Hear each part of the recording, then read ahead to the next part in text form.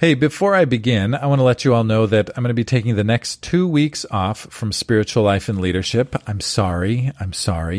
Please stop throwing all those rotten tomatoes at me.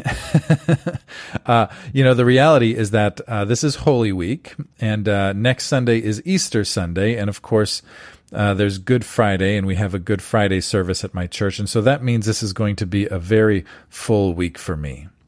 And after Easter, I'm going to be taking a week of vacation. And so that means that I am not going to be working on the podcast that week either. It's going to be a week of vacation. So you can expect to see a new episode of Spiritual Life and Leadership in your podcast app or on iTunes or whatever you use to listen on May 6th, which I know sounds really far away. But really, it's going to be here sooner than you know. Now, shift to what we're talking about today. Why do I call this podcast Spiritual Life and Leadership? Well, it's because I'm convinced that both the inner life and the outer life are critically important for spiritual leadership. The inner life, the inner spiritual life, and the outer life of leadership. Both are important. I've also become convinced that developing our inner life has to involve more than merely praying and reading scripture and doing spiritual things. These are critically important, but it also has to involve digging down below the surface of our lives and letting God heal the deepest parts of ourselves. And that's why I'm so excited to share this conversation with you that I had with Ron Ovitt. Ron is the president and founder of an organization called Empower Ministry, which helps people grow into healthy Christians empowered for ministry in their lives. And for Ron, becoming a healthy follower of Jesus involves developing what he calls emotional resilience, which is the ability to bounce back from painful experiences in our lives. Now, if you're a leader, I'm sure you can already see the value of having emotional resilience. And I'm sure you're going to love this interview. I'm Marcus Watson, and this is episode 32 of Spiritual Life and Leadership.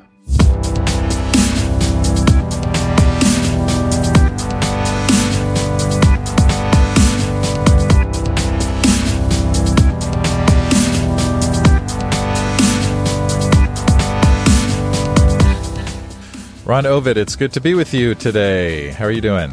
I'm fine, thank you very much. Yeah, so Ron, you're the president of Empower Ministry, and why don't you just tell us real briefly what that is, and then we'll kind of get into the rest of the interview. But yeah, tell us a little bit about what you do with Empower Ministry. Yeah, Empower Ministry, of course, the theme is I can do all things through Christ who empowers me, is the real word there, and so our goal is to help people with emotional issues, addictions, their spirituality, to, be empowered by Christ to live the life that we were meant to live. So we do it through books and teachings and podcasts and different things. So, we're really enjoying the process, helping people through the different materials we have. Very cool. Very cool. So let me ask just a couple of get-to-know-you questions here at the beginning.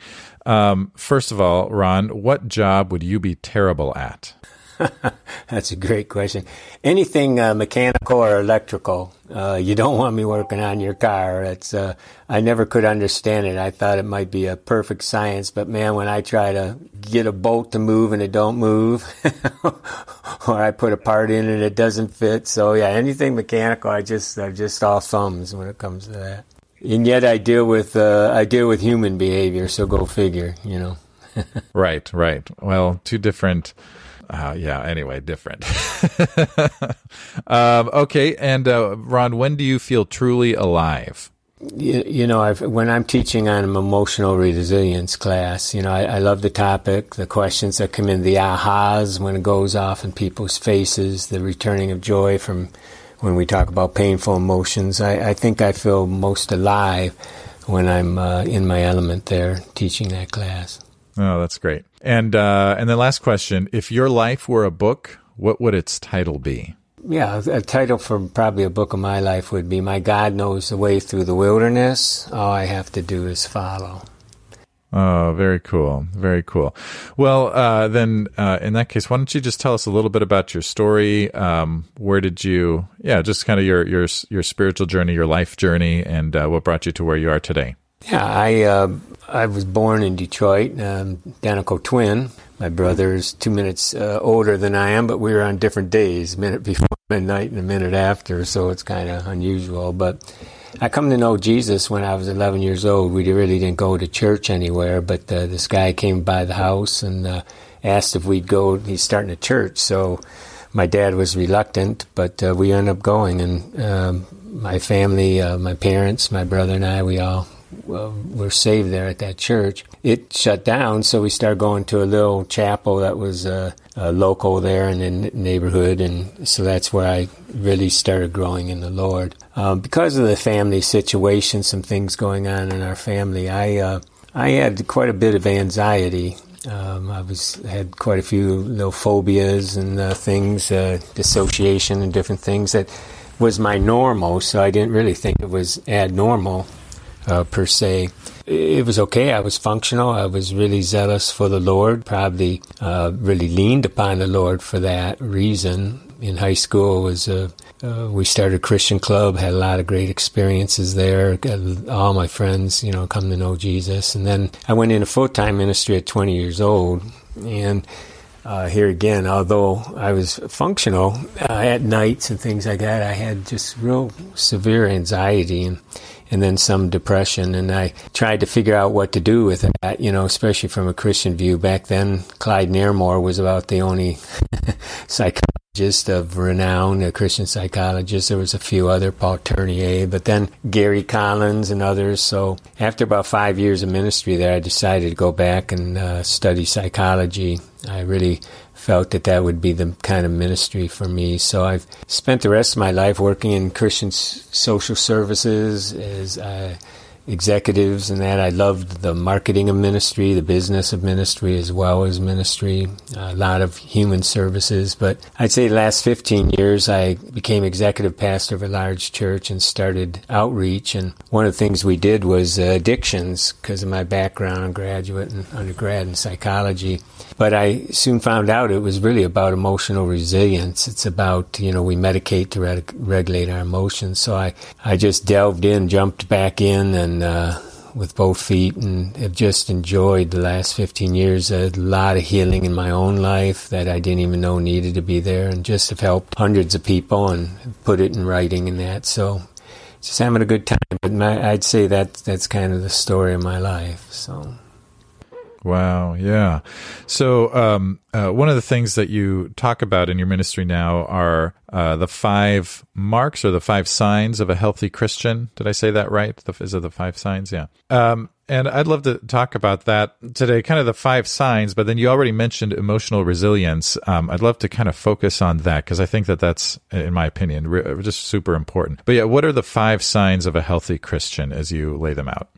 Sure. Well, we start off with, it's amazing, having been a pastor of a large church, how many come and they come on Sunday, but, are they healthy emotionally and spiritually? And so the first one's loving Jesus. Do you really love Jesus? And I put 3 different ways that we can love Jesus. And then the next is loving the Word. And it's amazing. Over 60% of the people that go to church don't read the Word on any regular basis at all. And it's really hard to live a successful Christian life without, being in the Word. And the third is emotionally resilience. And I threw that in because it's not spoken of much in the church, and yet when you look at the Bible, it's all about people that bounced back from adversity. I mean, the whole stories in the Bible are about human beings, real people with real issues, and the Bible is full of hope, and yet we don't talk much about it. Instead, we go around with our church mask and that, and everything's fine. So I put that in purposely. The fourth is being Spirit-led. The Holy Spirit is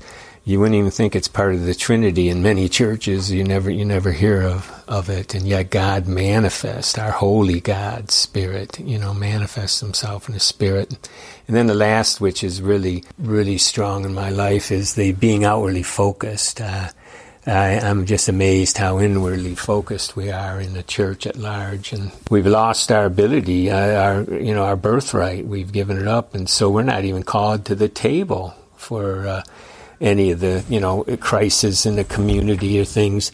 And because of our addictions work, I was a rarity. I was actually asked to be on the mayor's committee for drug addiction and that, but it's, we're not even asked to the table. So we've got to get back to being outwardly focused and sharing the message. So that's the 5 signs.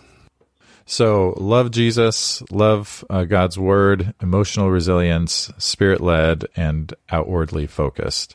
Yes. Now there's plenty more, of course, but I believe those are crucial.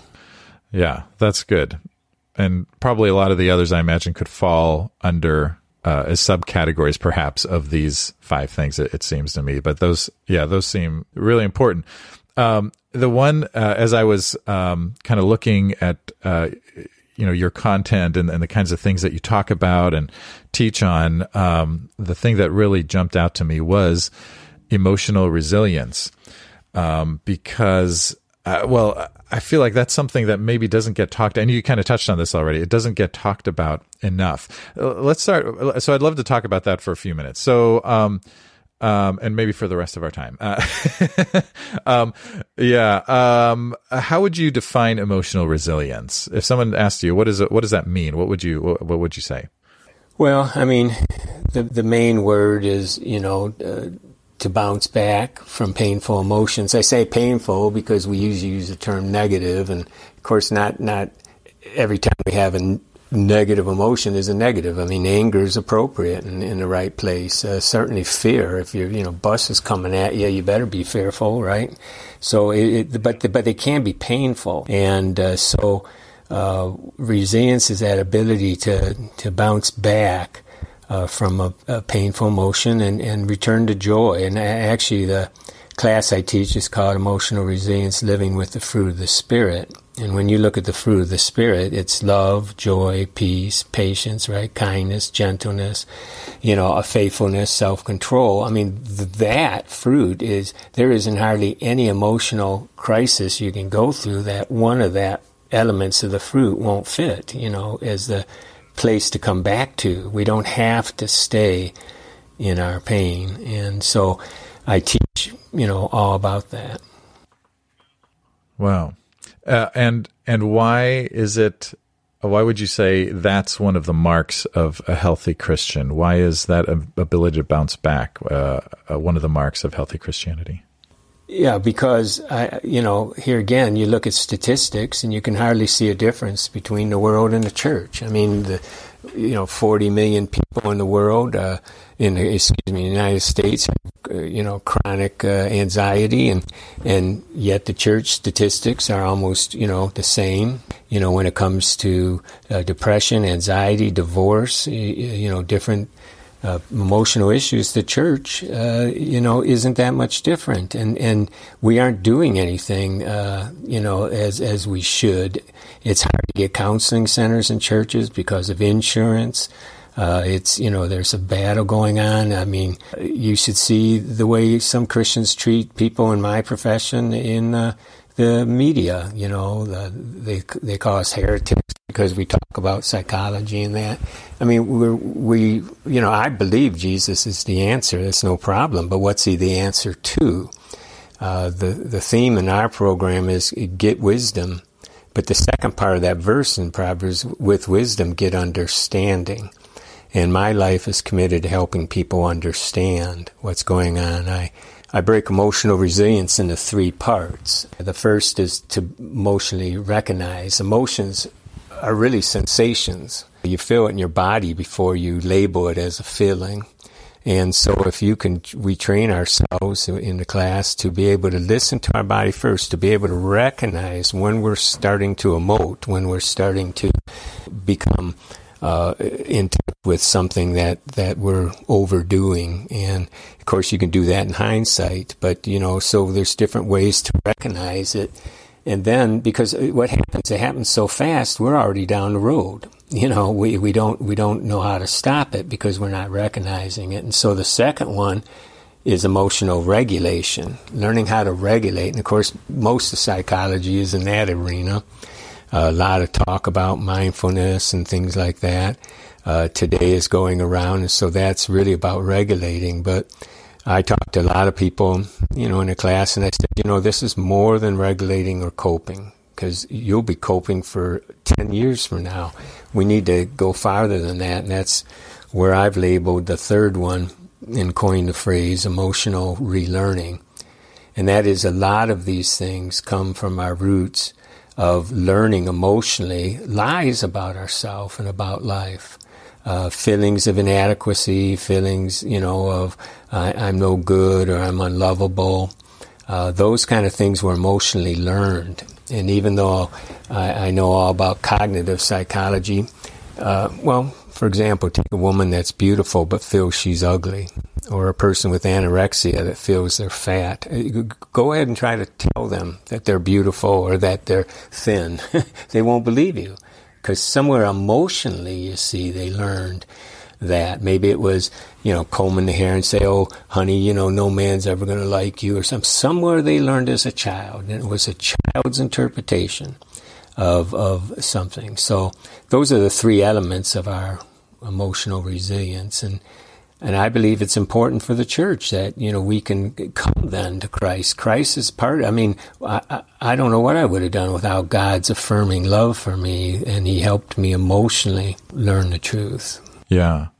I have a kind of a practical question in regard to the first one. When you say listen to your body, or how did you put that? What's the first one? Yeah, emotional recognition. Mm-hmm. Recognition and experiencing or being aware of it in your body. Can you give me like an example or two of what you mean by that? Sure. I remember when I first came in touch with it, I was working with these people, and we had a disagreement, and I acquiesced. I'm a shame-based, in my past I was shame-based, and so people-pleasing was kind of a real thing for me. You often hear that, it's fight, flight, and freeze. I've actually named a fourth one, which I call fix. It was keeping me from freezing. In my old form, it would be freezing, but I learned to overcome that by fixing things, being a people-pleaser, right? Acquiescing. But that really doesn't do much for your emotions. And so I remember I was on my way home and coming home, and it was around dinner time, and I'm yawning. I'm thinking, yawning? What's going on? And we ate dinner, I'm yawning again, and I could feel my mind racing. I'm going, what's going on here? And all of a sudden I realized I'm still sitting. I was angry and still upset about that. So I made a promise to myself. I wrote it down. I said, okay, when I go on tomorrow and I see these people again, I'm going to confront them in love and be healthily assertive and talk about this. And, boom, it went away. Now, it could be headaches. A lot of pain is emotionally induced. So if you're getting a headache, you might say, what's going on? If your jaw is clenched, your chest is tight, you can feel nervousness. If all of a sudden you feel like you got to get up and walk around, ask yourself, what am I believing right now? What am I believing right now about myself, about the situation? And that's when you can start to regulate it. That's great. I resonate with that. I when I start to get anxious or something is triggering me in some way, I get what I call a chicken bone in my throat, or like a little knot in my throat. And I'm like, oh, okay, something is bothering me right now. And then and it's interesting, the way you handle it, I found, or at least for me, the way I respond, if I can respond physically in a way, just by leaning back in my chair, perhaps, kind of getting some perspective or taking a deep breath, right? Then I think that maybe leads towards what you're talking about as regulation. I'm like, okay, what's causing the chicken bone in my throat? And, and then I'm like, oh, that person or that situation or those words or whatever is, there's something in me in my past. And, I've got a great therapist who has helped me kind of become aware of a lot of things in my life. I'm like, oh, okay, I see where the connection is here. And it is amazing how you're able to then move past it. I mean, it's on, the emotional relearning, I think, is so important too. That third one, you have to keep having new experiences to give yourself new emotions in regard to the things that formerly caused you anxiety or shame or anger or whatever. Mm-hmm. Yeah, you hit it on the head. A lot of the anxiety we go through, which is a prevalent emotion for many of us, is, sometimes it's cognitive. It's done from your cerebral cortex, and so you need to rethink some things. But a lot of times it's coming from the amygdala, which is the guard shack, right? And though it doesn't hear a word you're saying. I mean, you can tell it, be quiet, calm down. It doesn't hear anything. It responds to the body. And so when we do, like you said, a deep breath, a relaxing breath and let it out, when we can do things like that calm us down, then if we have been practicing relearning, we can remind ourselves. One thing I go for the juggler on this. The one I tell people to say is, I'm not going to die. Because it's, when you boil down, it's always this, fear is just a large boom, bam, because resisting it doesn't help. That old saying, if you resist, it will insist. Anxiety doesn't always listen to your resisting. So a lot of times, if we can just let it be, know that it's there, it's not going to kill us, and just move on. Treat it, it's a distraction, distract yourself from it. If you can embrace it, you can erase it. That's the one that I say a lot of times. So you embrace it and say, this is just faulty wiring, and that's where prayer comes in. This is where we walk with the Lord. Lord, what's going on? Lord, help me. Lord, I'm believing this. What's the truth? What's the truth? And man, when he tells you truth, it's emotional. That's emotional relearning. Because he has authority. See, truth if it's going to be emotional, it has to come from a reliable source.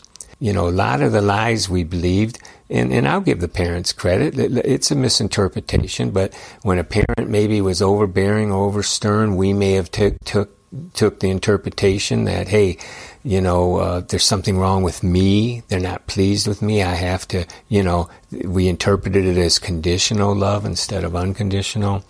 And of course, in some cases, there is abuse. There's an epidemic out there of childhood abuse. So, and sometimes the person that's supposed to love us is hurting us. So where do we go? And so we can really misinterpret things. So a lot of times we get in touch with memories, and we bring the Lord into the memory, and he changes us and tells us the truth. That's good. One of the things you said reminded me, you said we need to embrace it. I read a book a few years ago by Lewis Smedes, called Shame and Grace. And one of the things he said is we need to embrace our raw material.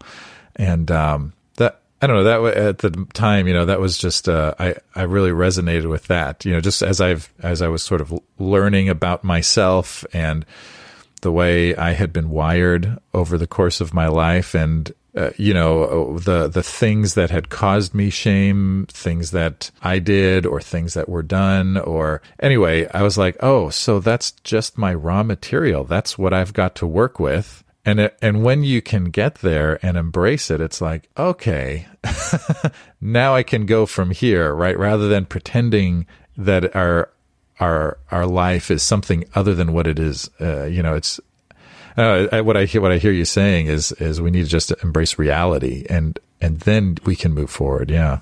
A lot of times, too, transforming prayer, which used to be called theophostic prayer by Dr. Ed Smith, he's kind of like the grandfather in some of this. And, of course, there's other good Christian programs out there. Jim Wilder has a great program, and there's others. But a lot of times what happens when you are in a moment, if you'll stop and ask yourself, and you can ask the Lord, although he won't make you go anywhere you don't want to go. He honors our free will. But if we say, Lord, I want to, Lord, let me go back to a place where I felt this way before. And here it's sensation-based, right? Because the amygdala it picks up sensations. So when we do that, you'll be amazed at a memory you'll come back to. And then you'll get in that memory and, okay, what am I believing? See, it's not what happened. I mean, I've dealt with as a pastoral counselor, all kinds of people, and it doesn't matter if they are telling me the truth or not. Did their father really do it? I'm not into whether they did or not. The question is, they believe it. The question is, what are you believing about yourself? What are you believing about yourself? And a personal example of mine is, I remember one time when I was really shook about something was happening at the church, and someone didn't like me or didn't like what I did or something like that, and I was going in a tizzy. And I said, Lord, let me go back to a time like this. And for some reason, I gave too much power to the person. I thought, oh boy, this is it. And it took me back to a memory where my mom came into the room and said, boys, say bye to your dad. You're never going to see him again. They were talking about, divorce or whatever, and just shook me to the core, of course. And I asked Jesus, here I was an observer. I'm above it in the cloud looking down at the scene, right, as a mature adult, looking at my little Ron. And I remember saying, and I invited Jesus into the scene. Now, I don't mean to be sacrilegious. I'm not saying this was actually him. I wouldn't do that to the Lord. But the image that I had was him sitting and reclining back on a couch. And I remember, and I turned to him and said, well, Jesus, are you going to leave me? And, of course, I remembered immediately that he said that to his disciples. So my mind's going a mile a minute. And without hesitation, this image of the Lord looked up at me and said, I ain't going nowhere. Now, I don't think the Lord would use ain't, but for me is what I needed to hear. It's how I talk. And it was a precious, and I knew it was God. I mean, could I have imagined that? Yeah, perhaps. But God uses our imagination. He's created us so wonderfully. And all truth is God's truth. It was the truth, and it came from what I believed was God in my spirit, and that was an emotional relearning, that he's not going anywhere. And I reflect upon that a lot, so that's an emotional learning, and that healed that. And then a lot of times the things that trigger us, see, the trauma, I don't know about you in your life, but for me and a lot of the people I work with, they can't remember much of their childhood. And there's a reason for that. When we are traumatized, and it doesn't have to be a big trauma with a capital T. It doesn't have to be necessarily what someone did horrific to us. There are trauma, small t, which is things that should have happened and didn't happen. Or the traumas where we amplify it and interpret it, right? And so for me, the trauma that happened in that, when that happens, your brain starts pumping out, your body pumps out cortisol. And that cortisol, the amygdala takes over and it shuts down the hippocampus, which is your memory part of your brain. And so what happens then, you're in this hypervigilance. And for years, decades, I was in this hypervigilance, sort of like there was a predator in the room. That kind of awareness that, I'm okay functioning, but I'm always kind of a little bit nervous, always on guard. And that was my normal. Well, when you're doing that as a child, you'll be amazed how much you don't remember. But, so it becomes implicit memories out of awareness. And so when sensations come, someone looks at you stern, all of a sudden, boom, you're reacting much like post-traumatic stress, right? And you're reacting in the present to something that triggered you in the past. And so we deal with those things. That's what we deal with. Oh, that's great. Wow.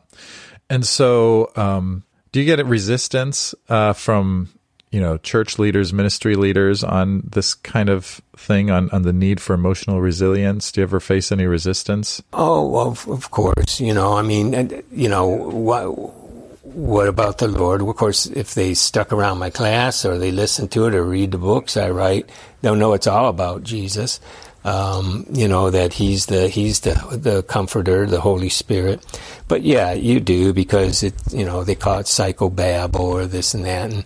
And yet a doctor can use all kinds of medical things and no one goes, what's medical babble, And I get it, because, you get into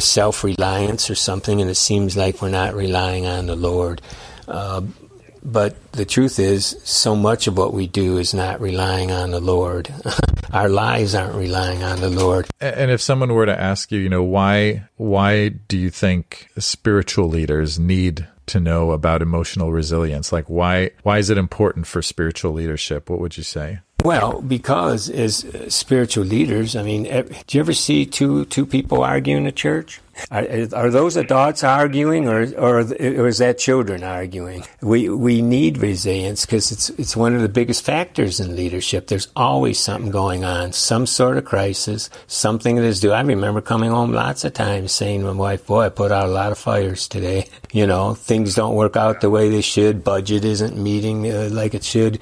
People come to us with problems."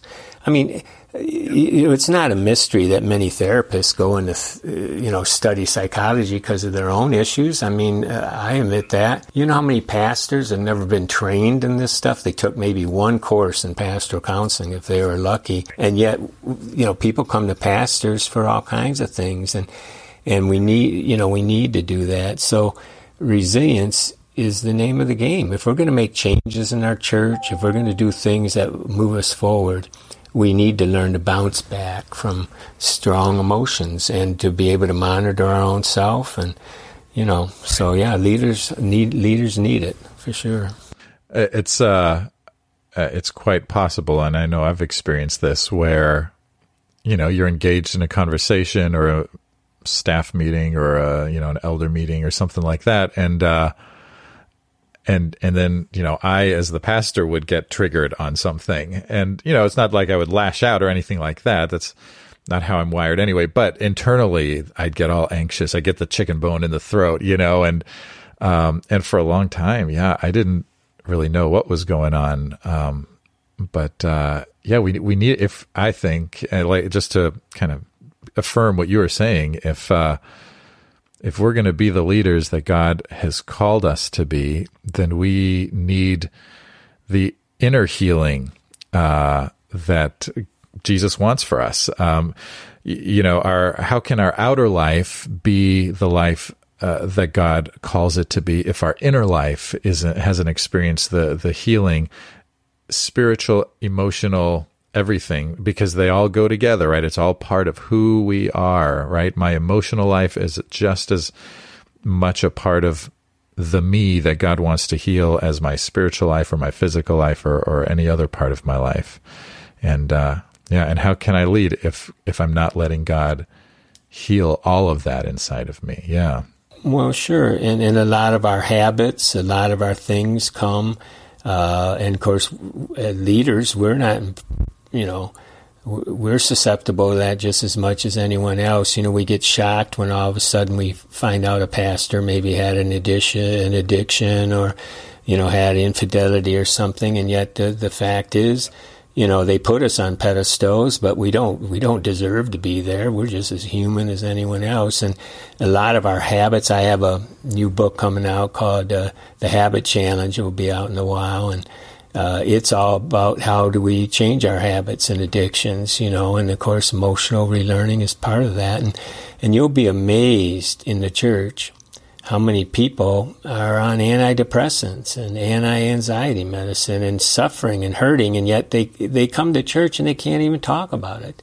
We're not apparently spiritual if we have issues like that. And it is just such a foster. The church should be the safest place on earth. It should be no perfect people are allowed. It should be a place where we can come for healing.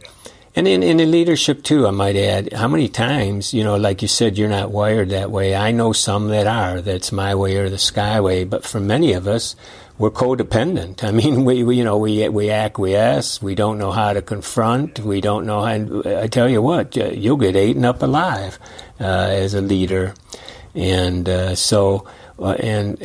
you'll passive aggressive. So it's important. And how many of our marriages as pastors? I was a workaholic, and which is, the untalked about addiction, right? That's we get rewarded as a pastor if we work, 100 hours a week, and yet it's wrong, and So, emotional health is very important to leadership and to the church and needs to be talked about. Well, man, I'm so glad you're talking about it. Churches, leaders need to learn this and implement it.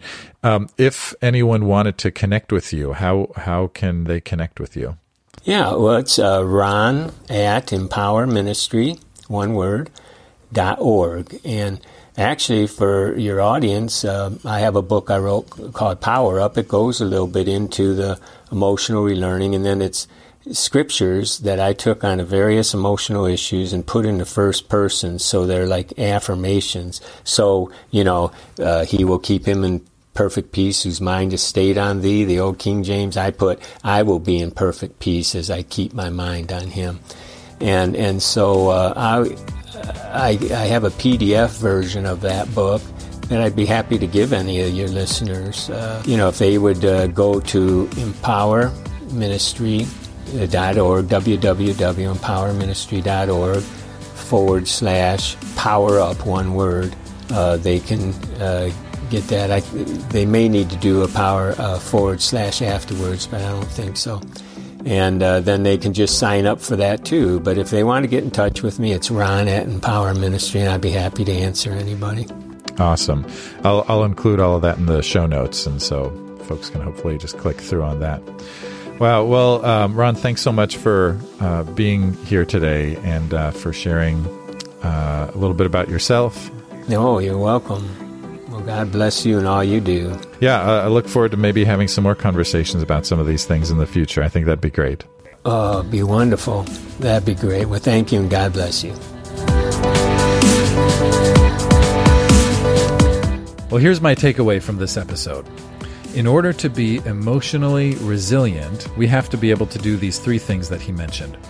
We have to recognize our emotions, we have to be able to regulate our emotions, and finally, we need to relearn our emotions. Recognize, regulate, and relearn our emotions. And the reality is that there is no magic wand for any of this, right?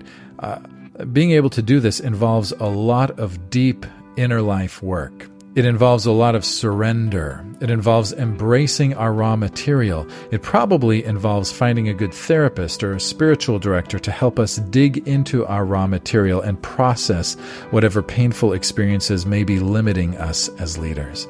But let me tell you that the work is worth it. Now, if you'd like to connect with Ron, you can email him. His email address is ron@empowerministry.org. And if you'd like to download his free PDF, the free PDF version of his book, Power Up, then just go to www.empowerministry.org/powerup. So empowerministry.org/powerup, and you can download that free PDF book right there. If you'd like to connect with me, you can follow me on Twitter.